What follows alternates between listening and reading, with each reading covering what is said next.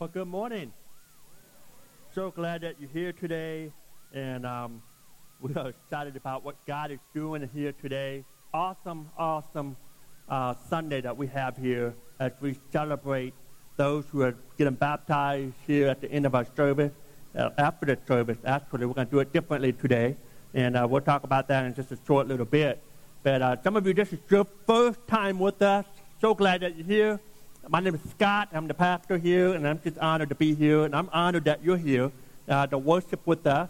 As you came in, you should have got a program that this is us on the front of it, and inside that program, there's a connection card. We ask you to take a minute, fill that card out, let us know about your visit with us, and at the end of the service, we take an offering, and we just ask that you just drop that card in the offering. We don't ask you to drop anything else. Keep your wallet in your pocket. We're not after you and your money. We just want something for you, and we're just glad that you're here today. And then last Sunday night, we had a volunteer dinner, and we had the best crowd that we ever had for a volunteer dinner. We had around 120 people last Sunday night, and as we celebrate people that are involved, serving. And I'm going to tell you something. 120 people in our church, and we average around 240, 250 on a weekly basis. That's incredible to have about 50% of our church, and there were some that weren't there last Sunday night, so I know we have more volunteers than 120 people, but we have such an awesome team of people that's serving, working here at Lake Point Church every week, every month. And that's amazing. Some churches, the pastor does everything, and everybody just kind of watch him as he's the Lone Ranger. He just does everything. He might have, a sidekick. Might have one or two people to help him out. And in some churches, 10% or less of the church family does all the work, does 90% of the work. And I'm so thankful that part of our core values, part of our DNA, is that everybody serves, everybody's involved, and to have over half the church, doing something, that's incredible. So thank you. That was last Sunday night, and what a great time here. And as we think about the idea of church, we're kicking off this brand new series called This Is Us. This is us. How many of you watch the show This Is Us? All right? I don't. I've got my hand down. But it sounds like a wonderful show, and it sounds like it's a tearjerker kind of a show, from what I understand. I see it every now and then on Facebook. Oh, man, it's so sad. Or I've got happy tears. And I'm just not, wanting to go that route. I say, what? I don't want to get weepy. I'm just, not going to watch the show. And so I know that's a popular show, and it's a show about family. And we just did a series on the family. But this here, I'm actually talking about the family of God. God's family. This is us. As we talk about who the church of God is. And today, we're going to talk about who we are and why we do what we do. Why are we here? We're going to talk about who we are and why we're here. And honestly, today, this is us. The word us is going to encompass the capital C church. I'm not talking about Lake Point Church so much today, although we have a small part in the big picture of God. But for the most part, we're going to talk about the capital C, the church that Jesus Christ started. And we're going to look at it from the beginning to where we're at today. And so that's today. And then next week, we're going to talk about this is how we roll. All right? We're going to talk a little bit about Lake Point Church next Sunday. We're going to talk about what makes us unique, why we do what we do. And then in the third week, we're going to talk about this is where we're going. All right? So today, this is who we are and why we're here. Next week, how we roll. And then the third week, this is where we're going. And I'll tell you, I love the church, our church. I don't know what comes to mind or what you feel when you hear the word church. But chances are, it is a far cry from what from what the first people or the first church people thought of or what they experienced. Nobody in that first century church 2,000 years ago, nobody was bored. That didn't happen. They didn't think buildings. They didn't think rows. They didn't think pews. They didn't think PowerPoint. They didn't think bands or hymnals.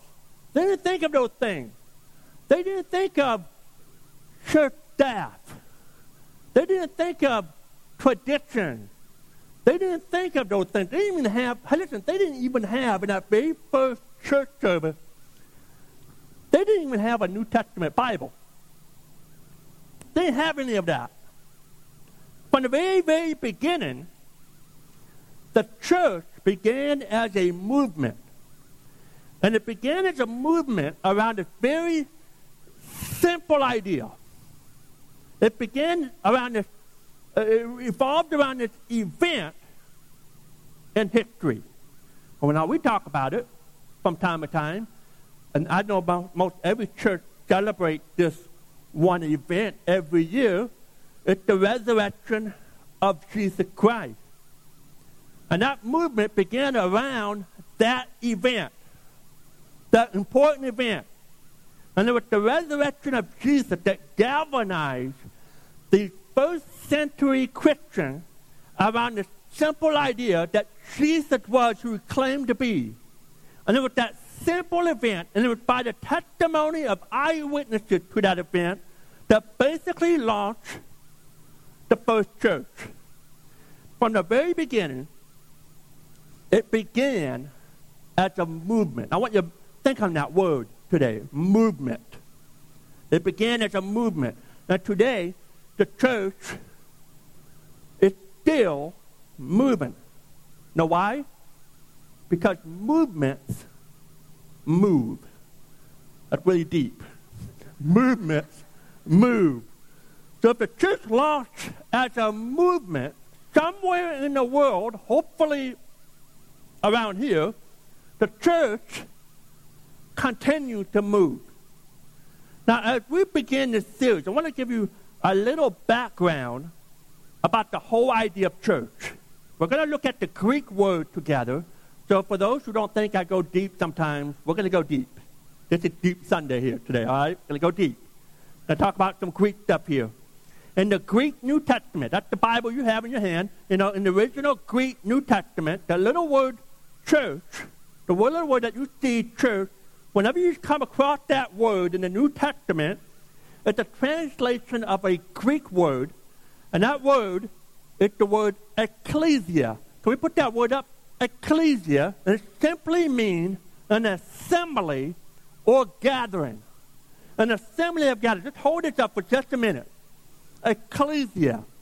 And it's a really fun word to say. In fact, I want you to say it with me. Say that word, ecclesia. Let me hear you. There you go. You know Greek. You're good. Ecclesia. Ecclesia.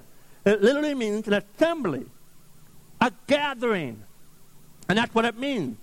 And throughout the Greek New Testament, you will see that little Greek word, ecclesia, a gathering, a congregation, assembly. When Jesus launched the church, he launched it, as we're going to see in the next few minutes from Matthew. We're going to see it in Matthew 16. He launched it as a gathering around this one simple idea, that one simple event, with one simple focus, with one simple mission. It was a gathering. But then something terrible happened. Something terribly happened in history. As time went on, there was a transition from the idea of a movement to the idea of a gathering of people, an assembly. It went from all of that Jesus wanted to have to a location, to a place. to a place.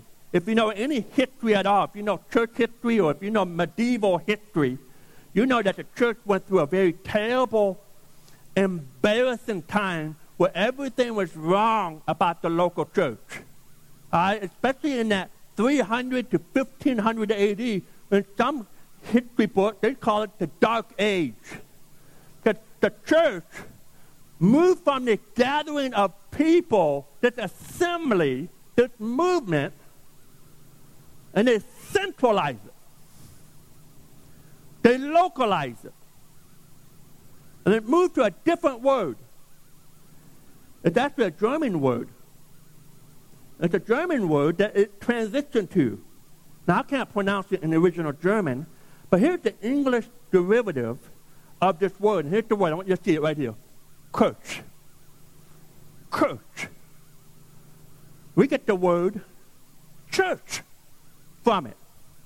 And this word literally means the Lord's place or the Lord's house. A holy place. Didn't have to be Christian. It just meant a place for people of certain faith. The Lord's house.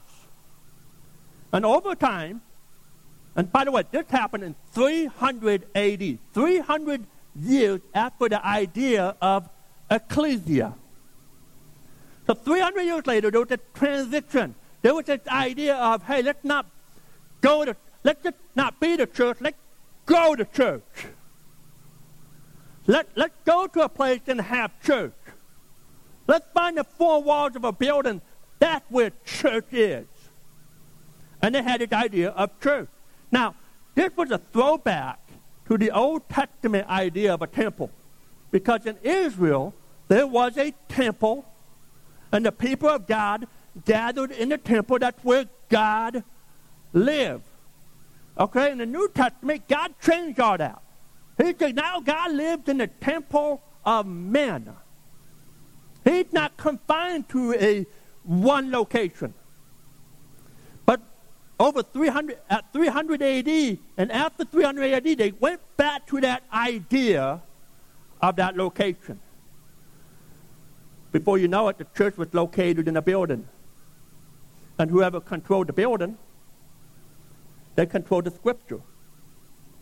Whoever controlled the scripture and controlled the building, then they controlled people. And then whoever controlled scripture and they control the people, they began to control government. And the church got very political, especially in that dark age of 300 AD to 1500 AD. Now, this is a message that gets very dangerous for me. Because deep in my heart, I'm a history nerd. All right? And if I'm not careful, we can really get deep into history. But I just want you to understand this. We're not going to go there. There's a lot to the history here. And God, through the dark time, ecclesia, even though the idea of ecclesia got diminished, it was still moving. It still moved. Although it got very political, although it got very localized and centralized and traditional and orthodox, the church that God had in mind was still happening. It was still moving. I want you to see what Jesus had in mind. In Matthew chapter 16, we find the first reference to the church in New Testament. Jesus asked his disciples who people thought he was, and some said, well, some people say you're John the Baptist, and some say you're Elijah, some say you're a prophet. And then Jesus said, all right, guys, he's talking to his disciples, who do you say I am? What do you say about me? And Peter spoke up, and look at verse number 16 in Matthew chapter 16. He said, you are the Messiah, the Son of the living God. And Jesus replied, blessed are you, Simon, son of Jonah, For this was not revealed to you by flesh and blood, but by my Father in heaven. And I tell you that you are Peter, and on this rock I will build my, and here's our word, ecclesia. Church. I will build my church. Ecclesia. Not I will build my church building. Not that I'm going to build a place. He said, I will build my gathering, my congregation, my assembly, my movement. And then he said, and the gates of Hades, in some translation, it's the gates of hell. In other translation, it's the gate of death, will not overcome it. Which meant no matter how many people die, and no matter who dies, the church movement will continue forever and ever and ever. Even through the dark times of our history, it's not going to finish off. It's not going to die off. Because the church was birthed as a movement of people around a simple message and around a simple idea. And so Jesus talked about it. And now, shortly after this, we see the birth of ecclesia. Jesus, we all know the story. He was crucified. He rose again. He spent 40 days with his followers before he went to heaven. And then after about 40 days, he gathered them on the hillside. There was about 100, maybe 120 people, disciples.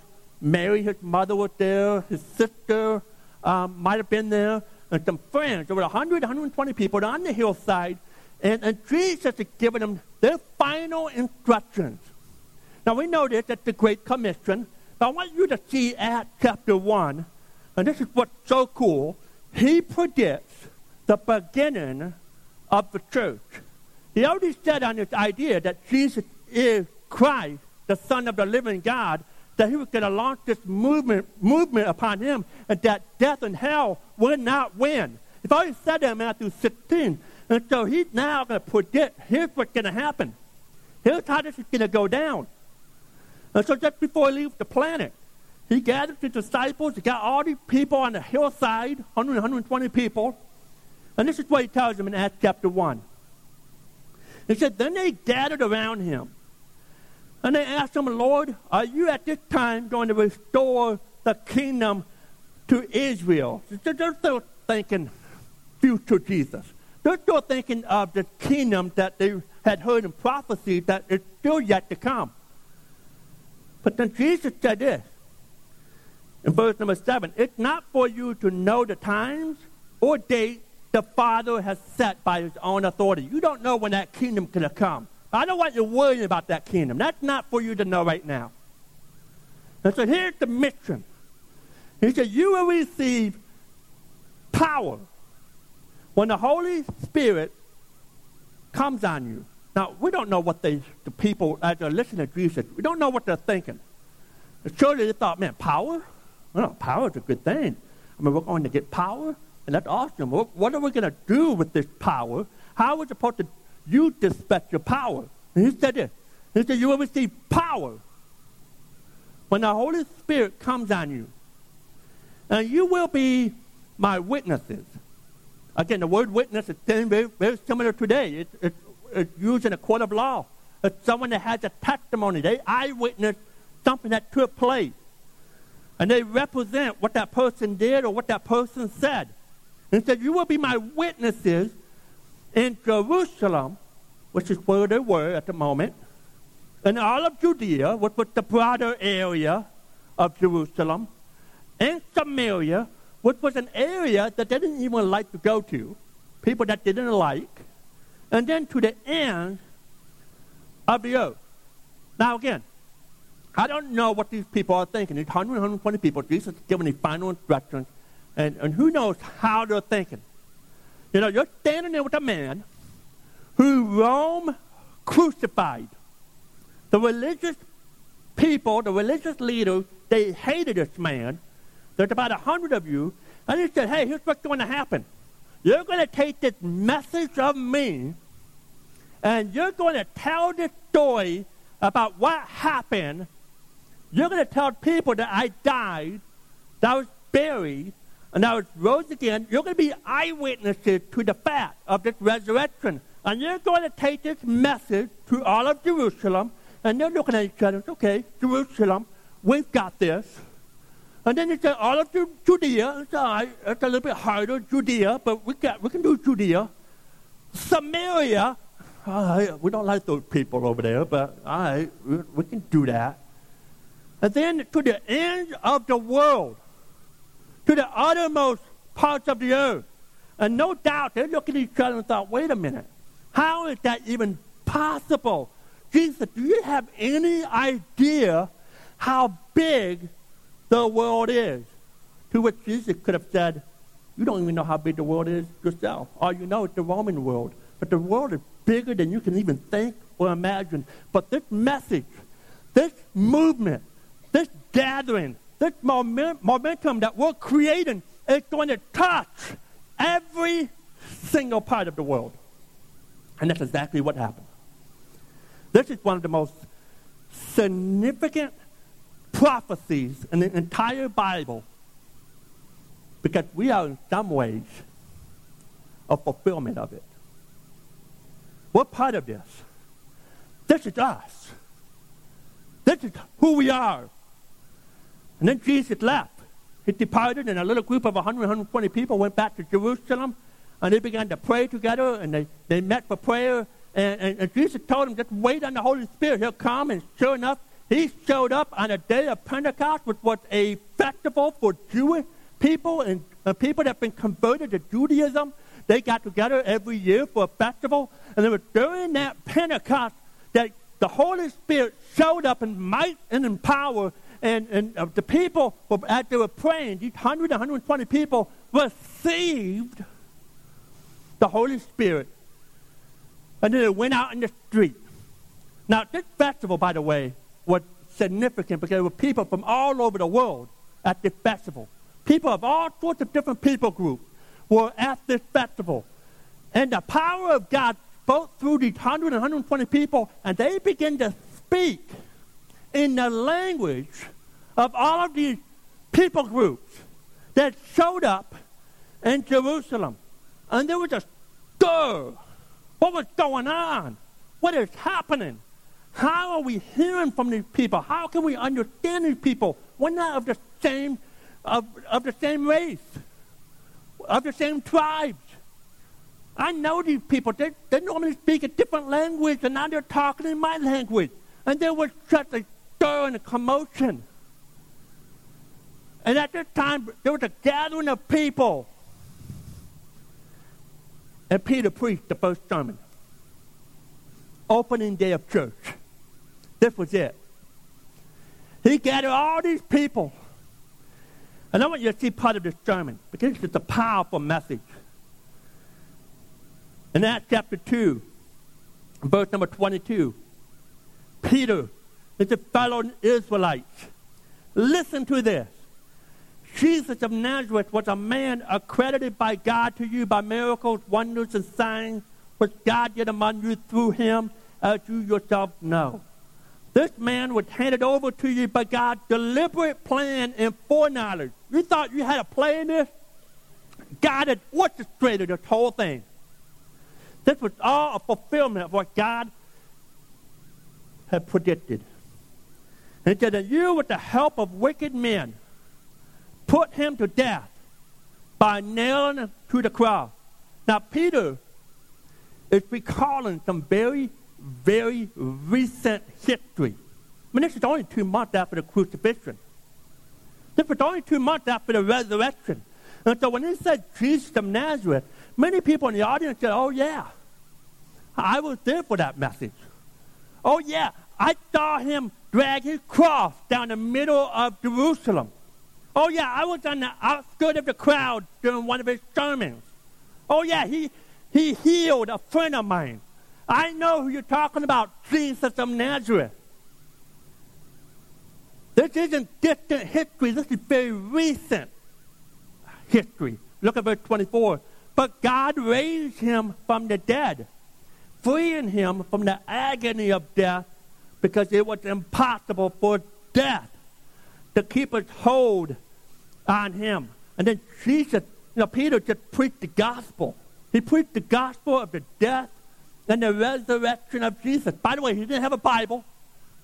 He didn't say, hey, open your Bible to John chapter 3, verse 16. I've got a great verse for you. That verse hadn't been written yet. The only thing that mattered was, hey, we are eyewitnesses. I'm telling you, Jesus rose again, and you know it because many of you saw it, and you don't know what to do with it. You're trying to figure out this whole Jesus of Nazareth thing. And I'm telling you, he died, he was buried, and he rose again. Look down to verse number 32. God has raised this Jesus to life. And we are all witnesses of it. We're witnesses. This is exactly what Jesus has said in Acts 1:8. You're going to be witnesses.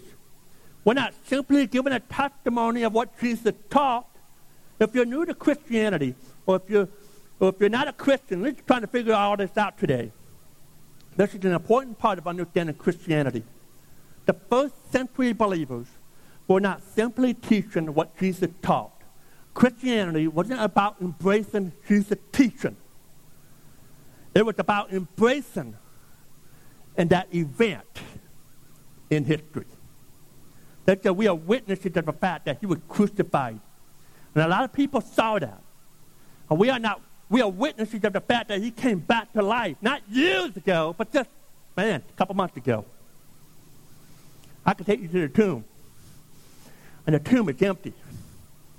He's not there. We are witnesses of these things. Verse number 33. Exalted to the right hand of God, he has received from the Father the promised Holy Spirit. And has poured out what you now see and hear. He said, this is what you're seeing now. It's now the Holy Spirit. Because you can hear me in your language, it's because the Holy Spirit, who Jesus had promised, is now here. Look at verse number 36. It gets interesting. Therefore, let all Israel be assured of this. God has made this Jesus, whom you crucified, both Lord and Messiah. Now Peter's getting in their grid right here. He's getting in their face. You crucified him. You were a part of it. Some of you were in the crowd. When Pontius Pilate said, what should I do with this man? You were part of the crowd that said, crucify him. You were part of it. You crucified him. God had made it Jesus. God made him whom you put on the cross. And a hush fell over a crowd. That was a powerful moment right there in that sermon. And finally somebody cried out. When the people heard this in verse 37, they were cut to the heart.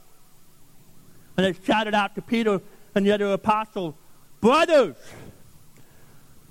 what shall we do? And Peter replied, go to church. No, you need to go to Mass. No. That's not what he said. He said, repent and be baptized. Every one of you in the name of Jesus Christ for the forgiveness of sins, and you will receive the gift of the Holy Spirit. The promise is for you and your children, and for all who are far off. Underline that. Man, that's a great statement. For all who are far off. For all whom the Lord our God will call. Do you know who the all who are far off is? You know who that is? That's you. That's me.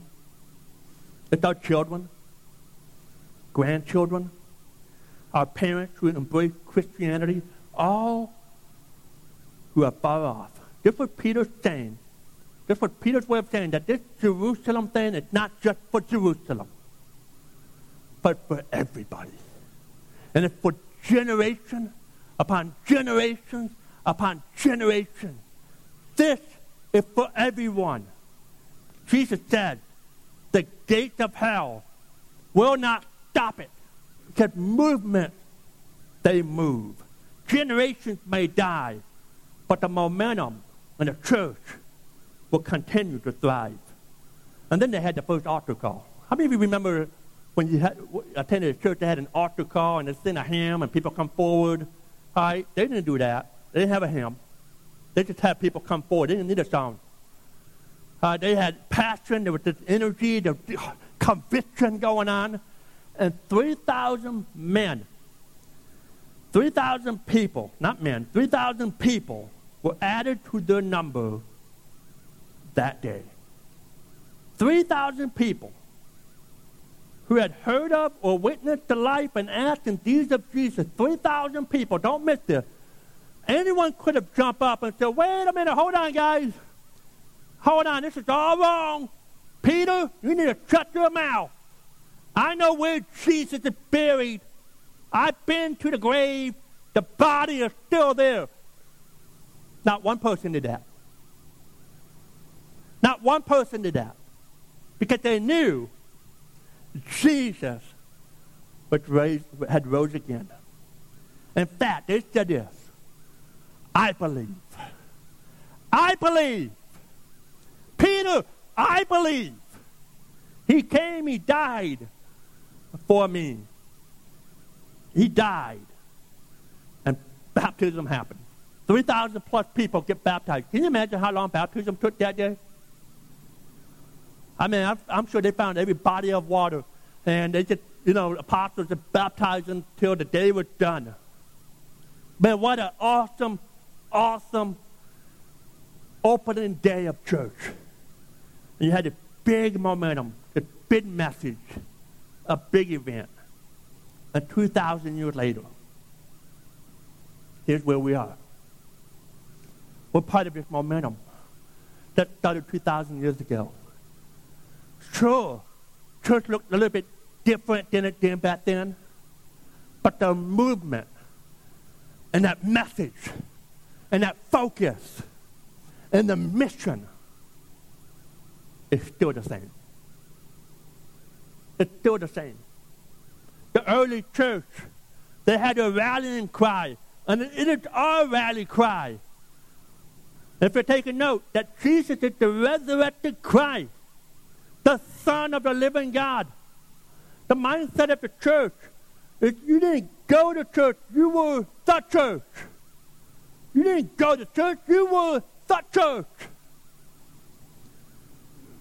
If you begin to think that, hey, I go to church to have church only, and outside of my Sunday morning I don't do church, then you've got that faulty idea of that German word church. You think church is the place to go. Well, church is the place to be. We're to be the church everywhere we go, everywhere we're at. The first century church wasn't for church people because there wasn't any church people back then. The first century church wasn't about a location and a marquee because there wasn't one. The first century church wasn't about style. It wasn't about ritual and traditions because there wasn't any. The mission of the church was to do one thing, and that was to create followers of Jesus Christ. And that's why we're here. Who we are. We're ecclesia. Why are we here?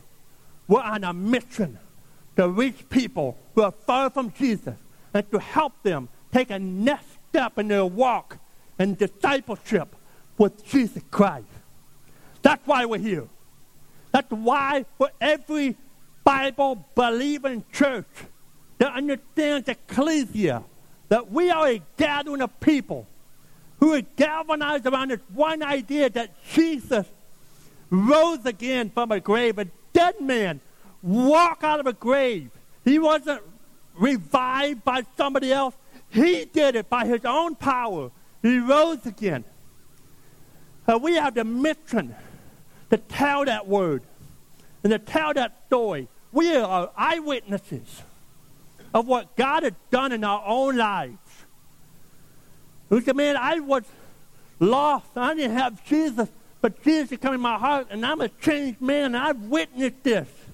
I've seen others who've come to Christ, and they've been changed. And I've witnessed the power of God. This is why we're here. And there's always been a group of people who refuse to let go of that idea, refuse to make it a building. There are people there's always been missionaries and church planters and evangelists, Bible translators, pastors, student pastors, Bible smugglers, teachers, always be in the church. People like you who give, serve, you invite, you cheer when someone gets baptized. You understand that's the church. People who realize that when you gather in your home or office, you're the church. People, you realize that when you serve the poor, you're the church.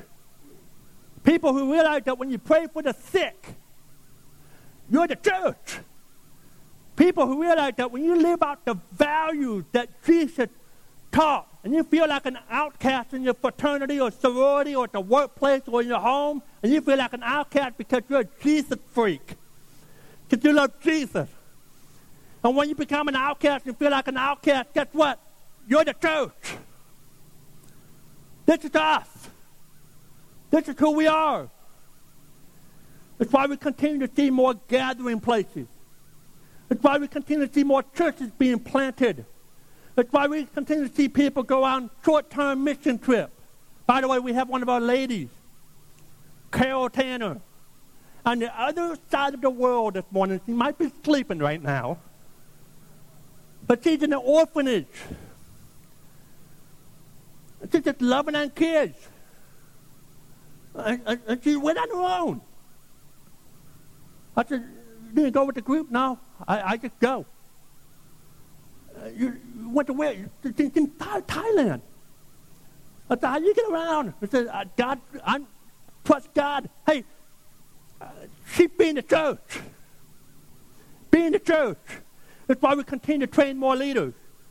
We agree with Peter that Jesus is the Christ, the Son of the living God. The church began as a movement, still moving. Body of Christ is a living organism that grows. It's alive with people, not an organization. Organization dies. We're an organism, the body of Christ, and it moves. So why we're here? We've been working on a new mission statement. To kind of tweak it, we've been working on it. Got it right here. Lake Point mission statement. Helping people take their next step with God. Wherever they're at in their journey, whether they know Christ or don't know Christ, we want to help people take their next step. Take their next step in following Christ. Psalm 37, verse 23, the steps of a good man are ordered by the Lord, and he delights in his ways. And I believe this. I believe that every person here has a next step to take. This is part, as the church moves, because we're part of a movement. It's alive with people. Who's doing the moving within the church? People. You. How did the church move? When you begin to take next steps. Every day, every week, I promise you, God has a next step for you to take in your spiritual walk and your spiritual journey with Jesus Christ. A couple quick things here. We don't have a lot of time, but spiritual growth is intentional, not automatic. It's not going to happen by accident. You have to be intentional. You have to plan it. You have to desire it in your heart and say, you know what, I'm going to take a next step. I'm going to do it. I've been convicted. I've been challenged. The Holy Spirit speaking in my heart. Man, I'm going to take that step. Take that step. It's intentional. You have everything that you need to take a next step with Christ. You have everything you need. The Bible says in 2 Peter chapter 1, verse 3, his divine power, the same power that resurrected Jesus Christ from the grave, the same power that he gave the disciples in Acts chapter 1, verse number 8, the same power that you and I can have. We can tap into God's power. He said his divine power has given us everything we need for a godly life through our knowledge of him who called us by his own glory and goodness. And here we have over here stepping points. We want to help people take a next step. We have 8 stepping points that we want you to see. I've got it here. I've got it on the banner over here. We're going to start putting it out there. We're going to put it on the website. We want to give resources. But these are 8 key stepping points. Now, let me say this. We're not limited to these stepping points. God might be calling you to make different moves all the time. But we feel as a church leader, this is how we can help people take next step. And the most important one, obviously, is to follow Jesus. To follow Jesus, become a follower of Christ. And for some of you this morning, this is your next step. Here's the second one, get baptized. We have people getting baptized today. They're taking a next step in following the Lord in believers' baptism. Encounter God daily. We want to help you in your spiritual discipline. We want to help you grow in your walk with Christ. Not just on Sunday morning, but on Monday to Saturday. We want you to become a member.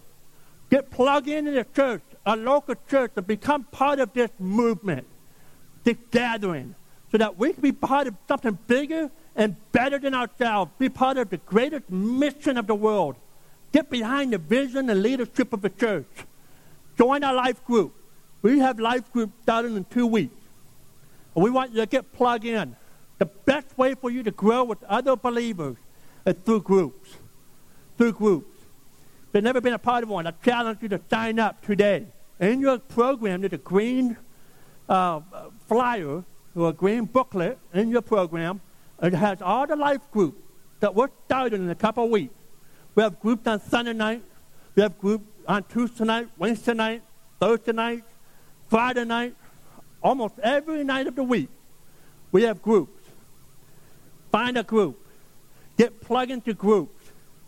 Start worshiping with other believers in groups. I can't stress how important this step is. How this step has been neglected by many. So I challenge you, join a life group. Serve on a team. What a step. Hey, take a step and serve. Give generously. Give generously. I'm not just talking about the church offering plate. I'm just talking about living your life out of generosity. Where you see things and say, you know what? I see a need. I want to be a part of it. I'm going to help out. I want to live. I want to be marked by a life of generosity. Go on mission. I'm going to invite my friends. I'm going to share my faith. I'm going to go on short-term mission trip. I'm going to go serve at a community event. Which, by the way, we have a couple of community events coming up. One of them is next Saturday morning, where we get to help feed people after a Terra Grant walk, a 5K, or I think it's now just a walk now. It used to be a 5K race. Now it's just a walk. And there'll be 400, 500 plus people there. And we're going to feed them hot dogs. We're going to cook the hot dogs. We're going to give them drinks. We're just going to love on them. We're going to invite them to church. We're going to invite them to Joe Castillo, which is our America's Got Talent Sunday that's coming up on October 7th. You'll see that in just a few minutes. But we have all these things. But by the way, we only have 3 people signed up to help with Terra's Walk. We need 20 people. We need some people to say, you know what? I'm going to be the hands and feet of Jesus. I'm going to go be the church. I'm going to go love on people, build relationships, invite people to church. I'm going to go and be the church. You can sign up on the back of your connection card and say, sign me up. Count me in. Don't look around and say, well, I don't have time. Someone else can do it. Because everybody's doing that. If you say, you know what, I'm available and I can do it, sign me up. You want to bring the whole family. This is a great event for the entire family. Bring the family out. They can help serve. I can't think of a better way to teach our kids about mission, about doing ministry work, than just getting them out and doing it. God has never called anyone to be passive, lazy, or apathetic. He is calling people to action. He's calling you to take a next step. The church began as a movement, and it's still moving today. This is us. This is who we are. We are ecclesia. This is why we're here. We're on a mission. Because of one thing that happened. And it's the only thing that happened. And if this event didn't take place, we wouldn't be here. We have no reason to be here, other than the fact that Jesus died, was buried, and he rose again. This is us. Our Heavenly Father, we love you, and we thank you. We thank you that we're part of this great movement. This movement that started 2,000 years ago. We're still part of that prediction. We're still part of that prophecy. It's still moving today. And we get to be a part of it. Because we have a resurrected, risen Savior. And because of him, and him alone, we get to be the church. And there's a lost and dying world that's looking for churches that care, the churches that love, churches that will be the church. I pray here, God, you will help us. Whatever that is, whatever step we have to take, there's steps that the church needs to take as a whole, but there are steps that every individual in this room needs to take. As we create movement, as we're part of this movement, God, help us to be moved by your Holy Spirit. Whether we need to follow Jesus, whether we need to get baptized or start practicing daily discipline, become a member, join a life group, serve on a team, give generously, or go on mission, or perhaps, God, there's another next step that's not on the banner. But, God, the Holy Spirit is teaching us, is prompting us. God, I pray that we will move. God, you're always calling us to action. Help us not to be lazy. Help us not to put off. God, we celebrate those who are taking a next step in baptism here today. Perhaps, God, this will inspire others who need to make that decision for our next baptism. Maybe perhaps to inspire people to become a follower of Christ. God, I don't know how you'll work today. God, we're just thankful, though, that you are in control. And it's all about you. In your name I pray. Amen.